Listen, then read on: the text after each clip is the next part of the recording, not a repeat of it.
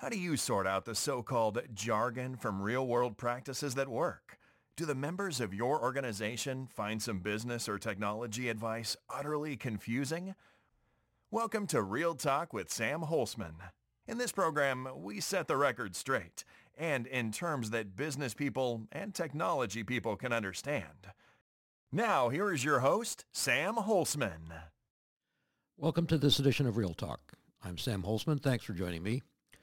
And today's topic is setting up your individual artificial intelligence safe sandbox.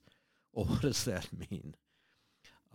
What we have learned, and I don't know what your experiences are or your organization's experiences are, is when it comes to the world of artificial intelligence right now and all of the technology issues that are out there, cybersecurity, cyber issues, intellectual property theft, all of these other things, we've decided that what we need to do is to recognize that virtually nothing right now is really secure and safe. And so I went back to some of the work that we've done with some high secure organizations and recognized that what we need to do is to spend, you ready for this?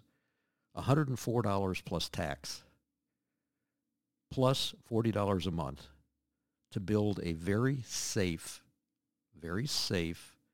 sandbox for artificial intelligence. Now, what do I mean by that? So what we did was we went out and purchased for $104 US a Dell desktop computer. I want to tell you the brand.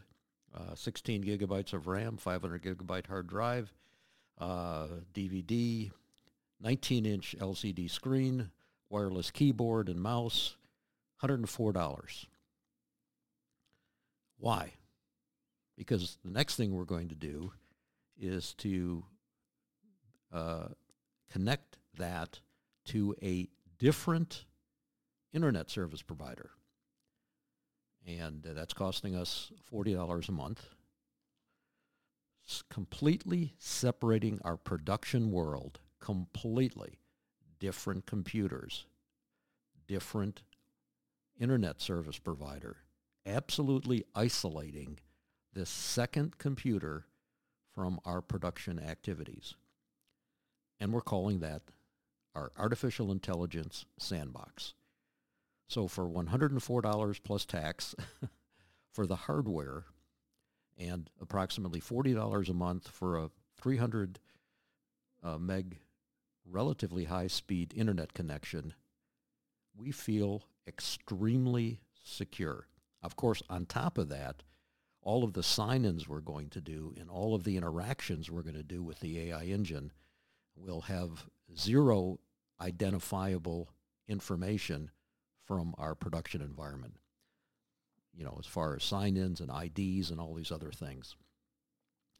And what I'm suggesting to all of you, whether you're in a massive organization or just yourself, is to think about that massively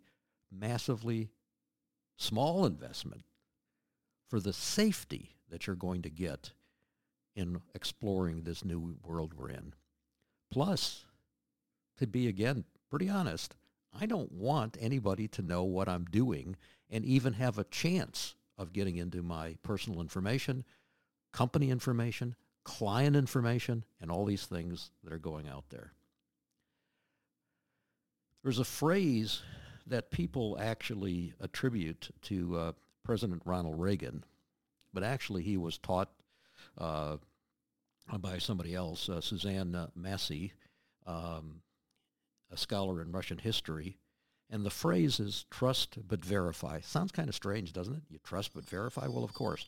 You're making the assumption that something's trustworthy, but you have to verify it. And in this world of AI and internet and all these other things that are going on, that is extremely difficult, if not impossible right now to do. So how do you address it? Well, we set up a second environment. And that's because just because it looks friendly doesn't mean it is. You got to watch out for mistakes, spelling, that just your eye just glances over these types of things. Okay? And of course, with things that are hidden behind graphics and chatbots, you have to hover over some of these things that look very safe and find out that there's actually some things out there that could cause you harm. So, protection first. Can you not afford to spend that little amount of money? Think about it. Think about the consequences of getting hacked there. So, just a bit of friendly advice from a practitioner. Yes, you're talking to a practitioner. The EACOE and the BACOE are practitioning firms. You're speaking to a practitioner, not just only someone that has a very strong academic background, but somebody who does this every day. And until things get better in technology, and it's going to take some time, let's be safe rather than sorry. So in summary, can you afford not to spend about $100 and a few bucks a month to give you a safe playground? I hope this makes sense. Thanks for listening. Thank you for tuning into Real Talk. Be sure to join your host, Sam Holzman, again for another edition of our program. We'll have more real topics of discussion then.